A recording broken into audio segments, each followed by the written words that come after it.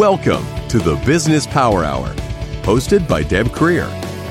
Join us as Deb talks with her guests, experts in their fields, as they share real-life stories and techniques to power up your business. Good morning, good morning. I am Deb Creer, and I am passionate about giving professionals the tools they need to make themselves and their businesses as successful as possible. And we are going to have an absolutely fabulous program today. I love it. I say that every time. But we do. We just always have fabulous programs because we have fabulous guests.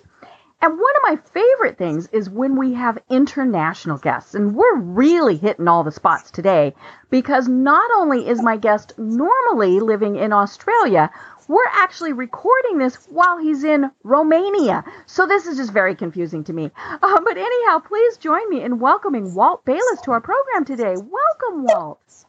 Thank you, Deb. It's so great to be with you. And I guess, we're going to talk about this a little bit, but being able to travel the world and see what the world has to offer, along with my two kids and doing that sort of thing as well, still while running a business is pretty darn cool, I have to say. Right.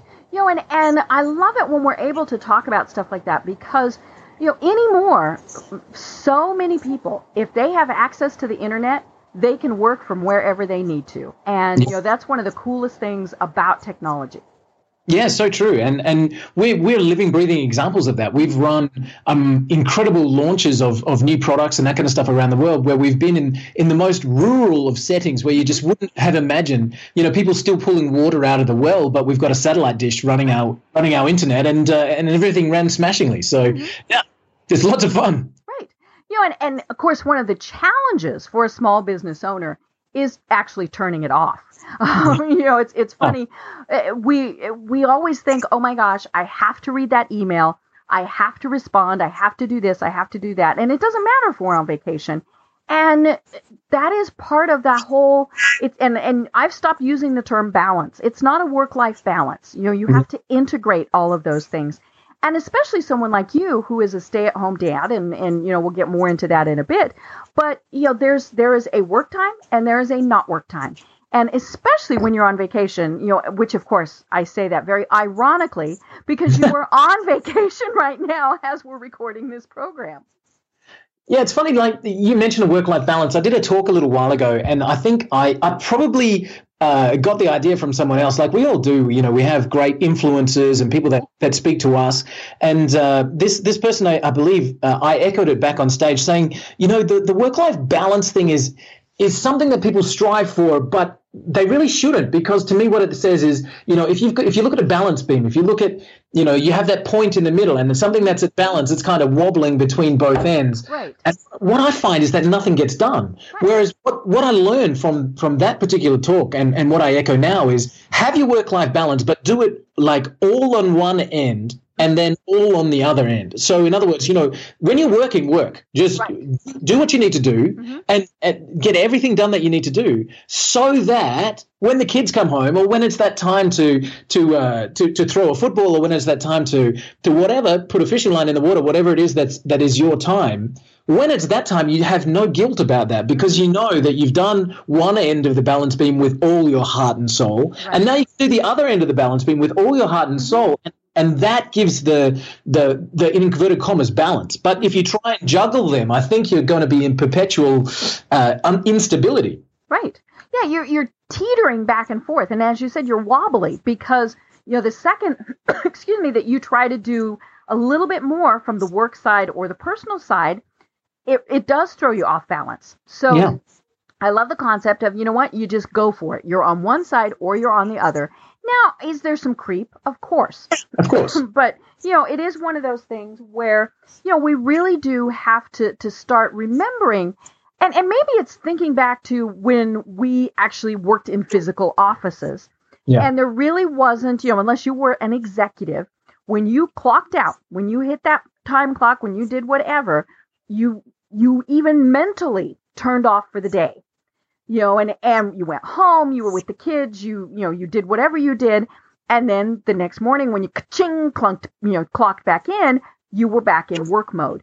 And as entrepreneurs, as small business owners, we think, I laugh. I always tell people, there's only 28 hours in the day and we're working, all of them. It can't work. I recently talked to a guest of mine who was talking about how especially women tend to get really frazzled because we do try and do it all, and we don't know how to say no. But of course, that happens with men too. And the best thing we can do is to say, you know what, this is my personal time, or, kids, you got to wait. This is my business time. Yeah, very true. And, I think one of the questions I get asked a lot, Deb, is like when people find out that we run a multi-million-dollar company from home, people always ask this question. They always say, so how do you stay motivated? Right. And, what we're saying is, there's when you're deep in that entrepreneurial trench, the opposite question actually should be true. It's like, it's not how do you stay motivated? It's like, how do you switch off? Like, right. How do you stop that email? But, you mentioned when we work in physical offices, I think, something that I see more and more every day is that people, they have their smartphones with them, they have their, their email at home, all that kind of stuff, and it never stops. So I wonder if there's many, ways that it can be done. And I know there's all those kind of techniques, there's all the check your email between 6 and 9 and do all that kind of stuff. But I heard one the other day that I just absolutely love. I am, I'll put it out. I'm the world's biggest fan of outsourcing. I am the world's biggest fan. I've created amazing products and had incredible things happen where all my total involvement has been asking somebody else to do it for me. And and I love that because it means that lots and lots and lots and lots and lots and lots of people are getting work. And they're feeding their families and they're doing their thing, and it means that we can live our life. But so this was the amazing thing that I heard the other day. I want to see if it resonates with you and with the people that are listening. So one of my incredibly valuable people in my team is my personal assistant. Her name's Janine. Now, she was actually the one that tapped me on the shoulder and says, hey, you've got to be on Deb's show because, her audience are exactly your people. So I listened, obviously, and I said, hey, great. So Deb reached out to Kim, your producer, and here we are. So, Janine reached out to Kim. So Janine is, one of my favorite people in my team. She really does a lot of work for me on the PR front. And somebody actually passed this across to her, and she sent it to me. How is this for an idea? So Janine, as I said, one of my favorite people. She works incredibly hard. Her cost to me, and I don't want to put a dollar value on a person, but let me say the services she provides costs me $650 a month. Okay. So that's, it's really not a big deal, right? Right. If she was a full-time employee, that's not even a week's salary. No, exactly. And she does so much amazing work, and that money is really valuable for her in where she is. She's based in the Philippines. Okay. And so Janine said, how about this as an idea? And she fronted it across my desk because one of the other people in her office did exactly this for one of their clients.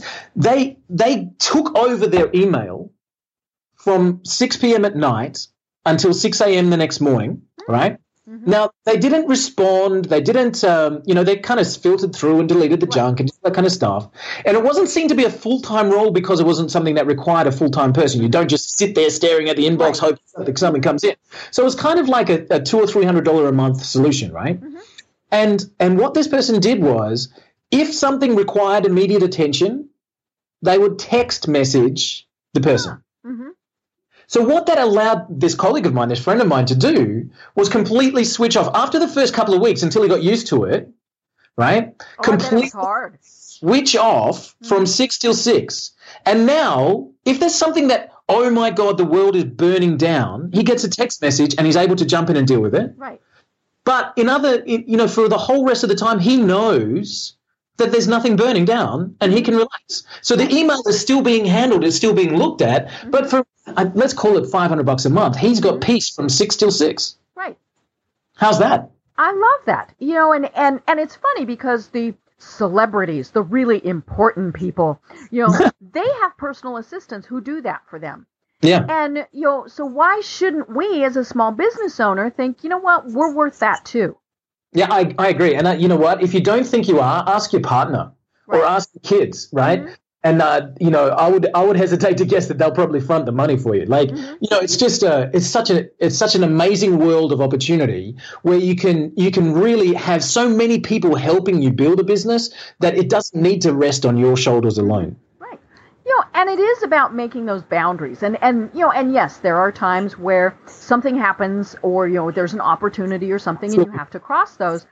But, it's interesting. I typically, I'm here in Atlanta and a lot of business associations, and they all have evening events.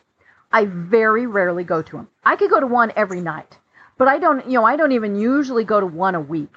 Yeah. I don't like them for, I just don't like them in general. So, if I liked them, it would be different. But that's my home time. That's sure. now, am I checking emails? Am I still maybe work? Sure. But I'm home. Yeah. And I love the National Speakers Association, but they meet on Saturdays. Wow. And I have told them, I said, no, I'm sorry. That is my time to be home. And they have given me well, you don't take your career seriously enough talk. And I've had that from other people too. And I'm like, I take it as seriously as it needs to be. Yeah, that's it. Am I missing opportunities? Sure. But at the same point, you do have to have your priorities. And that is very hard for a small business owner, especially if they are the primary breadwinner. And especially if I think especially if they're just starting out, Deb, Right. Oh yeah, you are thinking you have to work 28 hours a day. And there's probably part of my story which I'll happily share with your listeners. Like, there's the time when you're just getting started, when honestly you need 28, you need 30 hours each day, and you just have to do everything. But at the same time, like I think what we can do and what we can all do is structure that business in such a way that absolutely the momentum needs to be behind it when you're getting started, but set it up in such a way that you can quickly, and I mean probably within a year or two, step back into a less demanding time and not impact business in any way. Right. You mentioned outsourcing work. I have 2 virtual assistants. And I absolutely love them. Kim, my producer, is obviously a virtual assistant, and we've had her on the program talking about that. And it is something that it's hard because, yes, that is money going out the door. Yeah. And everything that my virtual assistants do for me, I could do myself. Yeah. But I need to be spending my time doing what I need to do. Yeah, absolutely. And not, doing the things that they're doing for me. Other people, obviously, many people outsource their financial stuff, getting your taxes done, all of those various things, or legal, and it's funny, we kind of think, I shouldn't outsource my email. Why not? Well, exactly. Do you know, I heard an analogy a while ago about the Rolling Stones. It was like the Rolling Stones did a tour, I think, and their entourage was something like 18 semi-trailers and 400 stage crew and all that kind of stuff. And so these amazing semi-trailer tractors would roll into the stadiums. They'd spend 6 or 7 days, working 24/7 trying to set up the stage, and this amazingly intense production crew. And then right at the hour, the limo would rock up. Right. Mick Jagger would get out, sing for a couple of hours, and get back in the thing. And he's the one making the millions. Oh yeah. So that when you're talking to business owners like you do, each one of those people needs to understand they are the rock star. Right? They are the rock star, and there's plenty of people out there that are busting it and would fall over themselves to help you set up the stage. You just got to get up and sing. Right. You know what, Walt? I realized I didn't even tell people your bio. So let me pause a moment. We just jumped in because we were having so much fun. So let me give folks just a little bit of knowledge about you as to why we're even having this conversation. Sure. So Walt Bayliss has developed a multi-million-dollar software company as he's worked for himself for nearly a decade. He works from home, and he is a full-time dad to his 2 daughters, and he has structured his business to support a lifestyle. Walt regularly talks on stages to business groups and entrepreneurs, and his overriding message is one that each of us has the ability to do something amazing. And that's exactly what we've been talking about. Absolutely. Walt is also a second-degree black belt in Taekwondo and proof that achievement is simply a goal and a series of steps. So now we can jump back in because now we've told people why you're so good at what you do. But, speaking of that, why do you do what you do? What got you, I don't even know if you ever were in, and you're in Australia, Romania, wherever the heck you are right now. But, here we leave corporate America. Yeah. So, were you ever one of those 9-to-5 dudes?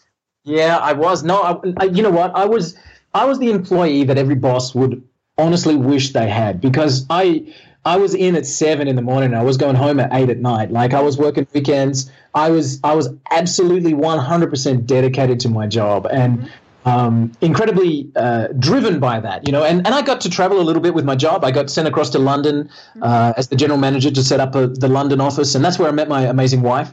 So she met me when I was that corporate driven guy, So I was on a pretty good salary. I was in Australian standards, probably in the top, I don't know, 5 or 10% of salary earners, and doing really well. Like, we were, money was coming in, but obviously I was never home. That was just part of the deal, right? Mm-hmm. So, but what changed for me, Deb, was when my daughter was born. And my first daughter, her name's Nastasia.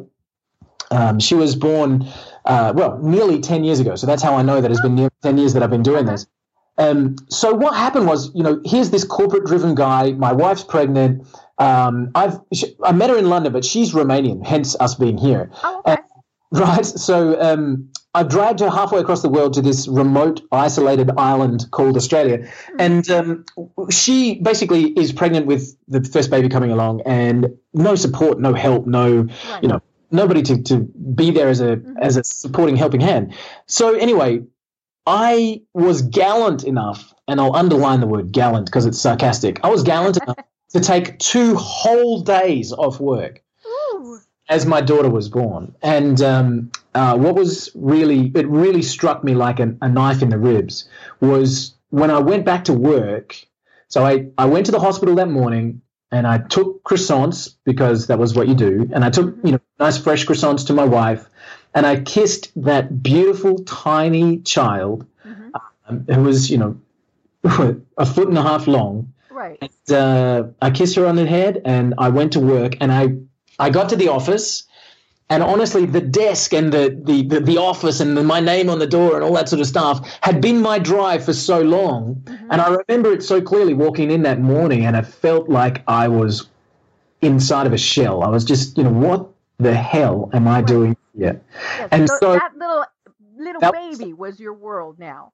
That was the start. Like I didn't expect that to be the pivotal catalyst, and it probably took a little while after that for me to feel like a father and to understand what fatherhood is all about and all that kind of stuff. But I didn't expect it to feel like that. And walking into that office, I honestly just was like, why is this that I'm doing here when I should be there, And so it all began. I started looking for different ways to build things, and we came up with good ideas. And people always ask me, we run a multi-million-dollar software company, but I know nothing about software.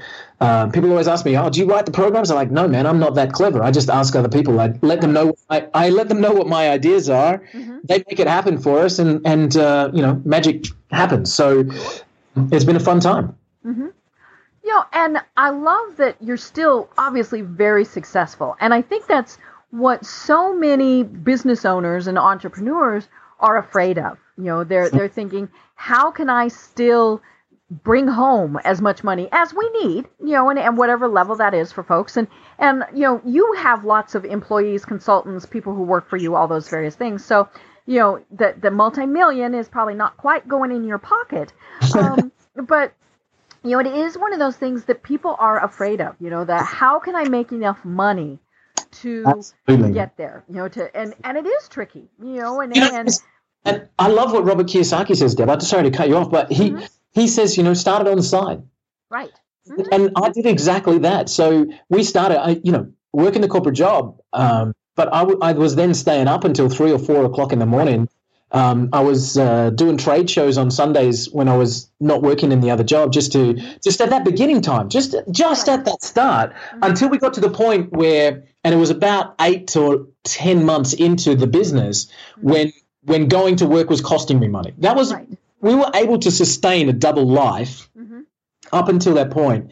And was there crossover? Yes, there was. There was times when I shouldn't have, but I was answering my own business email from work office, and I was trying to juggle everything right at the end there. There was starting to be crossover. And I honestly, I remember coming home and talking to Magda and saying, going to work is costing us money. And we had to kind of look around and say, well, then now's the time. And it was an easy transition rather than just, cut it off, that income, because you need it. You need to pay your bills and your medical and all that kind of stuff. Right. And if you do that, it's terrifying. It's absolutely terrifying. It is. So start it on the side. Mm-hmm. And as you said, a big part of it is how you set it up. Yeah. And for so many people, and it's funny because I look back, I started my business, it's been over 20 years ago. And I did the same thing. I set it up on the side. I did it evenings and weekends. And I was talking to a business coach, and the one thing that she told me that really struck, she told me that until I had to make it work, it was a hobby. Nice. And and it was like, and then I still didn't, immediately jump. It was like, okay, is it a hobby? If so, that's okay. Yeah. But, and so it is in how you're setting it up. Have you taken, just basic things, the legal steps to form that company? It's amazing what that does for you. Like it's even that step of getting a business card, getting a website. Like it is those little tiny steps that cements it into reality. Right. I've talked several times on the program about my nephew back in Colorado, who people had been hiring him to do little things on the side where he was doing drywall and things like that. And he's very good at it. And then he decided, he needed to set that up as a business. He thought that he could do that. Smart kid. I mean, he's in his early 20s, and I was so proud of him because he told me that he hadn't yet started working because he was still working through the legal process. Now, part of what he needed clearly was very different level of insurance than what a lot of people have. But he knew he needed that insurance. It was fine when he was painting or drywalling for a friend, something happened. Oh, you laugh, you buy him an extra beer. But, if you're getting paid to go in and something happens, you absolutely have to have that insurance. And so he was doing the insurance. He was, going through the Secretary of State and registering as a business and all of those things. And it was funny because he wasn't sure what he was going to call his company. And he was taking it so seriously, but he didn't make that jump until he had everything lined up. Super. And that sometimes that is the problem with a small business owner or an entrepreneur. You might be forced into it. You got laid off, you quit, whatever, and it's like, oh my gosh, I'm going to have to do this. But you absolutely have to take those steps. Get it set up legally. And have a business plan, have a marketing plan, all of those things which we laugh and we cross our eyes at, but, at least have those goals in mind. How do you know you make your goal if you didn't set it? Yeah, true. And think about, what is your support staff going to be? All of those various things, because until you take it seriously, nobody will take it seriously. And it's a fun thing to look forward as well when thinking about your support structure and how's your company going to be looking. Like if you're a solopreneur, like if you're somebody that works pretty much for themselves and maybe has one or two support people around you, if you are looking to grow that, it's fun to just kind of map it out. Okay, like if I was $100 million company, this is what my business should look like. I should have a VP of this and a VP of that, and just map it out. Like honestly, taking that little step will cement another peg that shows your seriousness about what you're doing. Right. Well, and then explore those avenues because, a lot of people will think, well, that sounds nice, but it costs money. Yeah, definitely. That's when you find investors, all these various things. And it's the only limit is yourself. I mean, is basically the easiest way to put that. Yeah, definitely. And get out of your own way. Like if you have that drive that I want to do something more, honestly, get out of your own way. Like just write it down on paper, what it is that you want to do, put it out there in terms of getting it onto sites like Freelancer or, a billion of other sites that are out there. Let the other people who want to do the work do that while you go back and doing your daily life thing. Like get out of your own way, get the idea out there into the world, and don't dwell on it. Because somebody else will release it, I promise you that. Right. Did you know, Deb? Did you know I invented eBay? How about that? You did. You didn't release it fast enough. Exactly. I mapped it out. I had it written down. It's going to be this auction system and whatever. I even went to a friend of mine. I said, "How about this?" She said it was great, and we were going to do this thing together. And then, like 6 months later, eBay launched. Oh. And that is so true. There's no unique ideas. Just as I tell people, there's no stupid questions. There's really not a unique idea. Obviously, variations of, but yeah, and it's funny because a lot of those you look at and they they look totally wild. I mean, who would have thought that online auctions or online stores would ever be popular because we like to shop. You know, we as women, we like to go into the stores. And Sure, you could never sell shoes on the internet. Right. No, and all groceries. How on earth could you sell groceries on the internet? You know, and of course they started with books. You know, Amazon was smart. You know, you could buy a book online without having to touch it and feel it and, you know, do all those various things. And then, of course, they expanded. And I'm sure that along the way, people were saying, that is the craziest thing. Nobody is ever going to want to do that. That's it. And the important thing is they kept going. And if it didn't work, it didn't work. I mean, you know, there have been all sorts of things. I mean, you know, when was it? Several years ago that Facebook created its own smartphone. Yeah. That lasted, what, like 6 months? I mean, if it's been that long, spectacular fail. I think they're collector's items these days. I know. You know, and so, but they tried it, you know, and it could have just as easily been extremely successful. Do you know, Deb, it's funny because, you know, as entrepreneurs, we talk about this thing called stickability, right? Like we say you've just got to keep going, you've got to push through. And then you hear of amazing companies and amazing stories that are nothing like the original idea because the business owner, the entrepreneur, the intelligent people behind it got to a point at some stage where they said, hang on a second, if we continue down this path, it's not going to lead to the end result that we want. So let's and the term in the software world is called pivoting. Let's pivot. Right. That's, you know, the startup world is the same. We say, let's pivot. Let's change our direction massively. And what's really funny is that Nokia, who pretty much are out of business these days, but Nokia started out making gumboots, making rubber boots, and then became a phone company, right?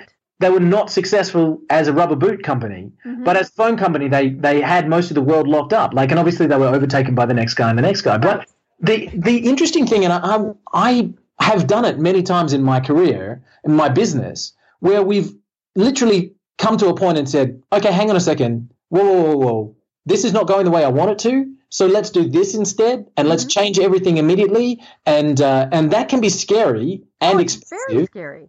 And expensive. But the thing is, I think as a business owner, we talk about this thing called stickability, but I think, you know, or what's the word for it that we teach the kids? Resilience. Resilience, yeah. You talk about, you know, you just don't give up and just keep on going. Well, that has to come with a caveat.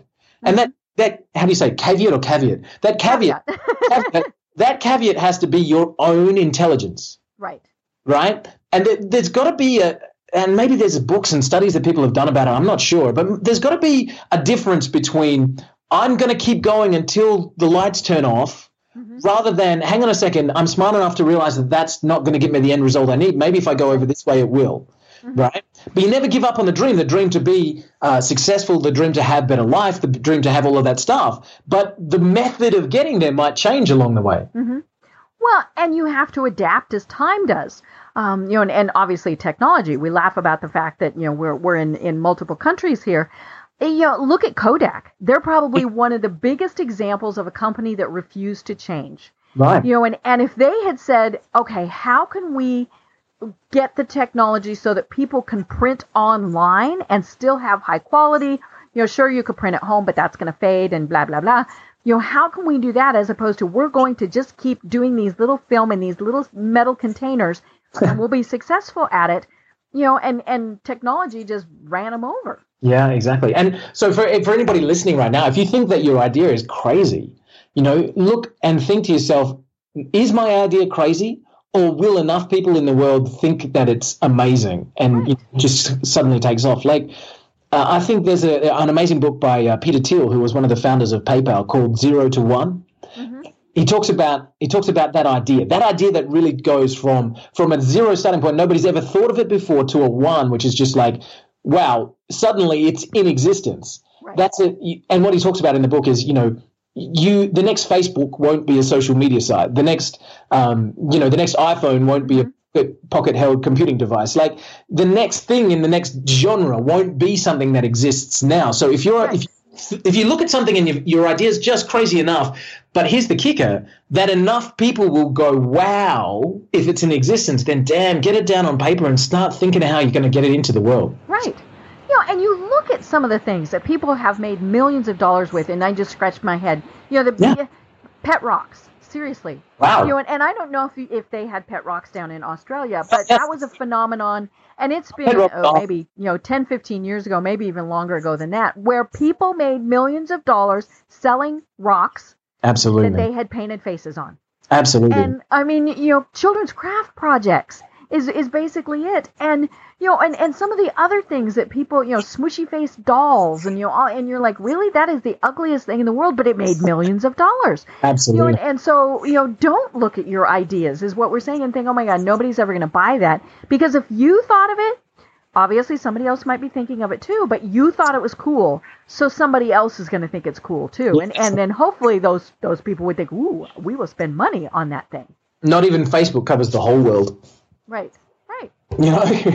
Not even Facebook. So whatever you think your idea is, if it's just edgy enough, it's going to have enough of a marketplace to make a difference for you. And, again, another lesson that I've learned along the way is, even if you get a decent amount along the path and you don't want to do it anymore, if your business has got some zeros behind it, you can sell that thing. So, right. If you've built something and it's a squishy faced doll and you're like, you know what, I really don't want to be the guy that brings squishy faced dolls to the world, put it up for sale, because I can guarantee you, if it's got some zeros on the income, and it doesn't have to be 8 zeros, it can be just some zeros, then you'll have a buyer and enough seed capital to then go into the next one. So whatever your idea is, get it out into the world, because it'll either go or it'll not go, and either way you'll be better off for knowing. Right.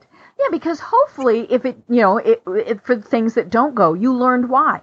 Yeah, did you not have the right financing, the right marketing, the right whatever? Okay, next time we'll do better. Exactly. This is what we learned along the way. Mm-hmm. Right. Well, speaking of squishy faced little dolls, we've mentioned the fact that you are a stay-at-home dad to two absolutely gorgeous little girls, and one of the things you did was you created a children's movie for them. Tell us about that, because I love that idea. So I think what we're referencing there is making the kids' movie about all of the positive things around us and in life. Is that the one you mean? Yes. Yeah. So we basically we put things together, and it started with something simple, Deb. It started with a playlist from iTunes that we used to play on drop off to school, and the school drop off was like 13 minutes. So the playlist didn't have to be very long, but I just wanted to make sure that they started the day with the right kind of message, and that's where that whole project started with. And it was basically just getting great music. It was Meghan Trainor, "Good to Be Alive," and Katy Perry, "You're a Firework," and that kind of stuff. And it was like they're little girls, right? So it wasn't AC/DC. It was even though we play AC/DC on the way to Taekwondo now, but. So it was just happy music, and that's where it started from. And we basically we put together a series of brief, snippets of little videos of inspirational things where we were telling a story about growing up and about how life can be different, and we showed the way of making choices. Basically, one choice led down that path, and one choice led down this path, and we just created this little short video for them where we set it up. They watch it. They still watch it every now and again. I come out and it's on the Apple TV and they're playing it. But just some nice comments from people about making choices in their life and about the way that they can change the world and all that kind of stuff. And I think that being a dad is, it's an important job, and it's one we only get at one shot, and I really want to do a good job at it. So yeah, that was just a way of us being able to put something together for them to get into at their level, where they could have the right message, where I talk to people on stages and that kind of stuff and try and rev them up about what they can do with their life. And that can start at 6 years old, and they can go to school feeling like they're making a difference by, doing the right things and by being nice people in the world. Mm-hmm. And it is so important. I don't have kids, and so it's funny because I've actually had people tell me, well, you can't talk about this because you haven't had kids. I'm like, well, excuse me. I was a kid, and I'm hopefully paying attention to things. Right. And to be that positive influence. I remember many years ago, I worked with a woman who didn't read. She could read. It wasn't that she was illiterate, but she didn't read. Right. It just wasn't something enjoyable to her, but she was telling us that her children were falling behind in school because they weren't reading. And and without trying to be miscritical, I said something about, trying, setting an example for the girls. And I told her, I said, I don't care what you're reading. Newspaper, which, that was when we actually still really had newspapers. Or I said, even, shoot, trashy novels. The fact that you're reading shows them it's important to read. And, and you mentioned music. I mean, how many times have we heard somebody in they're playing something in their car, and maybe it was just on the radio, so they really didn't have, the control over it aside from turning it off. And you're thinking, oh my gosh, those words, and their kids are in there, and eek. Well, exactly, and it's so true. But I think the influences, like the little tiny subtle influences that we all have everywhere, the only control we have is our ability to change the channel, if that makes sense. Just to change what's coming in, and we just need to make sure that we're giving the right message, not only to the kids, like to ourselves as well. I think one of the things that I talk most frequently about to people is their own feeling of self-worth, more than anything else. Like talking about changing the channel, this is like your own internal monologue, because I think that I've come across personally in my life more than anything else is people have that kind of underlying thing of I'm not good enough. Mm-hmm. And I that's, if it was any passion of my whole life, that would be to grab people and say, do you know what? Without you, the world isn't complete. Like if you take one tiny piece of a circle away, you don't have a complete circle. So without you, we aren't complete. So don't even for a second believe that you're not important, because I think to myself all of those times where people have something burning deep inside them and they go, oh, it's not really my place, or it's not something I think I could do. You need to know straight up that it takes 30 seconds of blind courage to achieve amazing things. Mm-hmm. And if you can just say that to yourself whenever you're feeling scared, it takes 30 seconds of blind courage, and just do whatever it is that you need to do for 30 seconds, I think your life would be amazingly different. Mm-hmm. And, as we've said, it might not work out, but you never know until you try. I mean, there's the Michael Jordan quote about how many shots he missed. I love to that. Make the, and all of those things, anybody who is successful, and I don't care if that means that, they're pulling down $1,000 a week, or 100 if that's what they need, or, the multi-gazillionaires, the celebrities, all of those people, they failed. And they've probably failed multiple times in order to be successful. Yeah, dead right. Absolutely right. And, I think your audience are our kind of people, the entrepreneurs, the business owners, the people who are looking to step forward. And for each of you, a pat on the back and a big support on the move forward, because without you guys, the next step, the economies, the breakthroughs, the people surviving cancer, exploring new planets, all that kind of stuff wouldn't happen. So we love what you do, by the way, and keep on doing it. Right. And as you said, if they weren't doing it, there would be a hole. Yeah, exactly. Would we know there's a hole? Maybe, maybe not, but there'd still be a hole. It's like those coffee filters, you don't see that there's a hole, but there's enough of them that things get through. And so that'd be the message, isn't it? Like without you, there'd be a hole. And if enough people don't chase what they think they should, then the holes get so big that things just fall through and we end up with nothing left. Right. And I love this conversation because it is about being motivated and taking those steps. And we've talked about the fact that you have to put things in place. So let's kind of take a little bit jump forward, because you have actually developed some software products that are great products to help people, with their businesses. So give us just a quick little rundown of some of the products that you have. Yeah, sure. We created all of our products, I guess, from personal need. Like you're saying about the squishy face doll. If you think it's a great idea, other people will as well. All the way through in our business life, we've looked and seen where we said, you know what, there is something out there already, but it doesn't quite get where we need it to be. We need it to do A, B, or C, and so we've gone out and built it. So at the moment, I mean, we've sold a few of our programs along the way, but at the moment, our biggest project is a platform called GoGeo, which is GEO.com, and that is, I guess, the world's contact manager. It sits above Facebook, it sits above LinkedIn, it sits above Twitter, sits above your email, and it becomes one central dashboard for managing all of those things. And so you can do, you can pick up an email from somebody and reply to it with a tweet, add a to-do list and check off your tasks, add something to your calendar, and it kind of sits above all your other social media because there's so much noise. There's so many ways of people reaching you these days that, A, things get missed, and B, you get lost in the jumping between them. You check Facebook for a message and then you jump across to LinkedIn, send an email, and it's 20 minutes later before you get back to the work document that you had open. Yeah. I'm like, squirrel. And the whole world is like that, exactly. So we build GoGeo specifically for that. But we have some other platforms as well. We've got a reputation management software called RepWarn, which basically exists because I saw firsthand where small businesses were getting trashed online from reviews. And in most of the cases, the reviews could have been a glowing review if somebody just knew about it. Like, hey, I was down at Joe's restaurant and the service was terrible or something like that.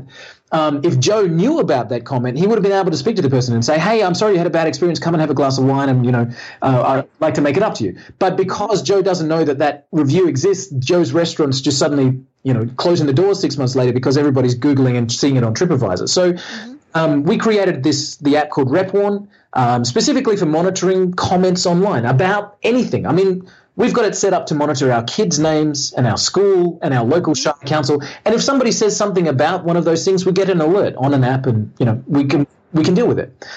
So that's great for small business. We have an online presentation platform, which we call Webinar Geo, which has been built literally to compete against WebEx or, GoToMeeting and any of those. And the only reason that we built it, this is a typical entrepreneur's answer. I was annoyed about having to pay so much for my presentation software. So instead of paying $400 a month, you just made your own. I spent $400,000 and built my own. Such a silly thing to do, but anyway, we've now got an amazing platform there where we offer that for about $40 a month, and you can present to hundreds of people online at one time. So that's all cool. But all of those platforms have been leading up to GoGeo, and I think as we move forward, GoGeo has become, I guess, the passion project because it'll reach the most amount of people. Right. And it's funny when you were talking about your reputation software, I was remembering. And this is, for everybody that is listening, no, this is pre-recorded. It's not live. and so, the last couple of days, I have seen this, and I've seen it multiple times, which is why I'm thinking of this on Facebook, where a bride was at a hotel and wrote a bad review. Right. And then all of a sudden had an additional $450 charge on her credit card. Wow. And they've been trashing her. Wow. And that has gone viral. And of course, whatever she did, and she may or may not have deserved that, but everybody is trashing that hotel. Wow. And it's like, you guys could have handled that so differently, because they really should have done exactly what you said. They should have reached out and said, Betty, Jane, whatever her name is, we're so sorry. Exactly. What can we do? Because, of course, brides talk to other brides. Hello. And especially in today's age of social media, and especially in the fact that all the brides and their friends get married at the same time. That is the world's worst mistake. Right? Yeah. And it was just one of those where I read it and I thought, holy cow. Yeah. And maybe the charge was valid. But now, of course, it's this whole finger pointing thing. Yeah. Because even if they said, well, we forgot to charge her, or, they did this, or it looks bad, and so should they have eaten the $450? Probably, because it's just really one of those things. And you see that all the time. I have clients who tell me, well, I don't want to set up a Facebook page because people are going to say bad things. And my response to them is, if you think they're saying bad things, they probably are saying bad things, and don't you want to get ahead of it? Yeah, absolutely. We have a brand called Kmart in Australia, and they have a Facebook page, and I think there's 300,000 Kmart shoppers on. Mm-hmm. It's Walmart, Kmart, same family, I think. Right. And one of my good friends actually is a high-ranking executive in Kmart, and I was having dinner at his place one time, and he pulled out his phone and he opened up to that page where he was pointing, and we were talking about the reputation management thing, and he pointed to a particular article on this page where somebody had bought these plates from Kmart. Mm-hmm. And they scratched really easily, so like they were black plates, but as you cut anything on them, they were scratching. Uh-huh. there's so many people who are jumping on and saying, oh, it's so bad and so poor quality and so whatever and so whatever. And you scroll down and scroll down and scroll down, and there it is. About 50 comments down is one of the purchasing people from Kmart jumps in and says, hi, everyone. Thanks so much for the feedback. We've immediately removed those from our shelves. Please make sure you bring them back into the store and we'll da-da-da-da-da. And I just, how amazing is that? Where you can have that, this is a terrible product and oh my God, you guys are awful. And somebody with the right training or the right thought pattern can jump in and say, let me fix it for you. And suddenly the problem goes away and everybody goes, wow, I love those guys. Mm-hmm. Well, and probably the vast majority of people didn't take them back. No, exactly. But they went, oh, well, I could have, but, I don't have the box and I don't have the time and but I could have. So yeah. okay. It was there for me. It was my fault that I didn't. Mm-hmm. Suddenly it's not the vendor's fault. So, for any small businesses out there, get ahead of what people are saying about your company, and remember that no matter what you sell, it's still you're selling it to a person. And I love the comment where somebody gave me a quote the other day, which says, statistics are people too, Right.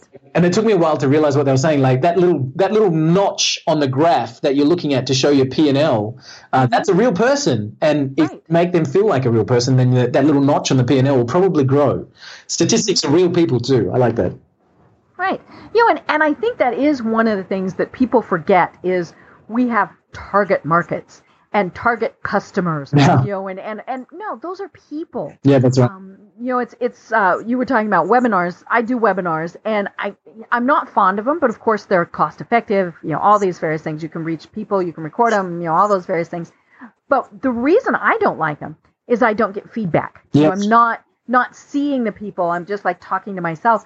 And I've shared this before. It is the absolute stupidest thing in the world, but it works. I have dolls that I put in front of my computer monitor when I'm doing a webinar, and I talk to them. Wow. Is that wacko? Yes. But, and of course it's not, like some fluff. It's a doll that looks like, one has a briefcase. I mean, these are dolls that are representing the people that I'm talking to. And so then I'm able to keep in mind that's who I'm talking to. That's really cool because, the inflection in your voice and the passion you would have would be so much different talking cold. That's great. Mm-hmm. And I mean, part of webinars, I'm always thinking, is there somebody there? Have they all gone away? So at least I have my dolls. Yeah, right. If nobody else is entertained, they are entertained. Everybody's right. And I don't even have to pay them to be entertained, so that works well. Yeah. Do you know, I had a business coach a little while ago, and he had a daily sort of tweet and a daily email and a daily video blast that went out. And I said to him one day, aren't you worried that nobody hears it? And he said, no, because the right people will hear it at the right time. Like, it doesn't matter if nobody's listening. I'm saying it really to get my message across, and it's all on the web anyways. Like, do what you need to do, and somebody will stumble across it in 3 years' time, and the wisdom won't have changed. Right. And that's what I love, like, about my radio program, because I archive every single one, and some of the ones that are the most listened to programs are several years old. So we've got evergreen content, and people love it. And I like that because it means that we're providing content and guests that people like. How cool is that? And so there's a tip, guys, and if you're listening, all right, go through Deb's archives because it's full of gold, right? And tons of good stuff. There you go. Tons. Go and get it. We've got about 10 minutes left, and so I want to talk a little bit more. One of the things that really interests me, we mentioned the fact that you do business in Australia. Yeah. Your wife is from Romania, so you travel there fairly frequently. Your virtual assistant is in the Philippines. How do you pull together, this outsourcing team? Yeah. Because, we've heard of Fiverr and all of those various things, and Fiverr definitely has its place. Sure. I still get done on Fiverr. Right. So, but how do you pull together this team that is I'm assuming truly international? Oh yeah. So how do you work with them?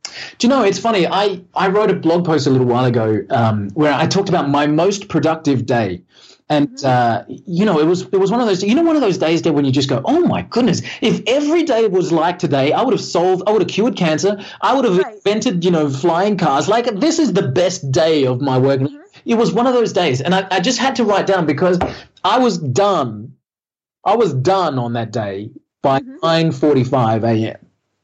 And I had the most productive day. And the thing that made it the most productive is that I reached out to my head of programming and I said, do ABC, this, make sure this happens and cover that. I reached out to my head of support and I said, okay, I want you to cover this. Please shoot this video. Please reach out to these people. I reached out to my head of PR. I did the same thing. I reached out to my head of advertising. I did the same thing. I reached out to my graphics guys and I said, hey, listen, can you change the ads and, whatever. I reached out to my launch manager and I just let him know about some new dates that were coming up. And literally by 9:45, I was done. But I had reached so far into my business that it was amazing. So how do we pull together that sort of team? I think what the way I do it personally is I have obviously I have all my to-do lists and everything on Gogio these days. I used to use Asana, but then we moved everything over to Gogio. And I have my to-do list broken basically into the categories of people. So if I say, okay, project A, what do I need within Project A? I need this, and this. Okay, so now I have what I need to do within Project A, and then I literally go through that list again and say, right, who can do those things? So, okay, give this to Fred, give that to Joe, give this to John, whatever. And how do I keep the team of people, I guess, on path and doing what they need to do? I just kind of map out what each one of their responsibilities are, and I chat to them regularly. So the fact that our time zones are so upside down sometimes works in my favor, because when it's daytime for me, it's nighttime for them. So I go through yesterday's tasks and everything that's been done, so I can go through and say, okay, so this was done in our PR, this was done with ads, this was done in programming, this was on support. So I can go through without really too many distractions, and then I can pretty much issue my thoughts and my instructions out. And I guess I have a good friend, his name's Nick Halleck. He's a very, very successful guy, and he runs. When I say I run multi-million-dollar software company, he laughs because he does that in a week. So he's at that next level. And what amazed me about Nick was I was talking to him about this very subject, and he said, "I talk to 5 people. That's it." Wow. And I have very much adopted that. So we've got 18, 20. Probably 22 by now, but let's say 18 programmers in my programming and development team. But I talk to one person, right? They talk to their 3 people that they're in charge of, and those 3 have their teams that they're in charge of. But I talk to one person. When we look at what I would determine as our front-facing area of our company, which is all of our marketing messages and all of our support and all of our graphics and all of our content that's getting written. I speak to 2 people, even though there's probably 10 in that team. Right. So pick, I guess, my answer to that would be to pick your lieutenants. Pick your lieutenants and make sure that they are capable. And when they are, reward them handsomely and keep them close. Right. Well, and of course, the key to all of it is good communication. You don't just tell them, oh, I'm kind of thinking that I want this software to do this. You tell them more detail, clearly.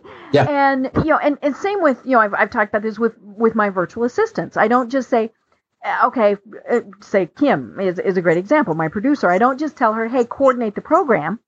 I went through and I said, I want you to do this and this and this. I created a job description. Nice.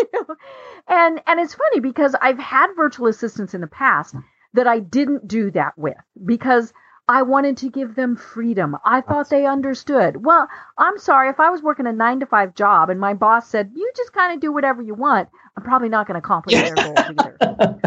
No, absolutely right. Absolutely. But it's funny, like one of my first jobs out of school was working in a cafe, and I got promoted into a supervisor, and I got shuffled across to the next highest level restaurant in the chain.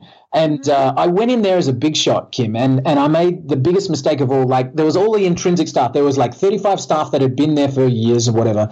And I came in as the hot shot manager. Oh dear. And I made the biggest mistake of my career where I literally I steamrolled over everyone. I went in as the hot shot, like, right, we're going to do this, we're going to do that, we're going to do this, we'll change that, we'll move this over here, we'll do that, And I lost, not only I lost some key staff, which was tragic, but I lost the trust of those key staff. And it wasn't until a very brave supervisor, whose name was Karen, who I'll always be thankful for, grabbed a coffee from the coffee machine and brought it into my office, closed the door and said, I need to talk to you. And, and I said, sure, go for it, I've got an open door policy. I didn't. I was a steamroller. I had no such thing. Right. Anyway, so she came in, she sat down with me, and she explained exactly what had happened in terms of good people, great ideas on the front line, and you've come in with all of this stuff and you haven't actually respected any of them. And I've gone, oh my God, thank you so much. And from that day forward, like as we talk to the team, you know, I might say to our PR guys, like, okay, I really want to handle this area and cover this and da-da-da-da-da. What do you think? Because it's so important to get that back. Like some of our great ideas in our programs have come from our developers or our project managers or our designers who have gone, yeah, but I think you should probably do it that way because of A, B, and C. Mm-hmm. And I'm really famous in the company for saying there's always a way. Come back with an answer, but. So if I'm absolutely, we are going to make this happen, and the first response is, that's impossible. I'll say there's always a way. Come back with an answer. But at the same time, if people say, hey, hang on a second, well, before you go down that path, how about A, B, and C? Like that lesson has been well and truly learned. Like make sure you're listening to the people because they really do have valuable insights. Right.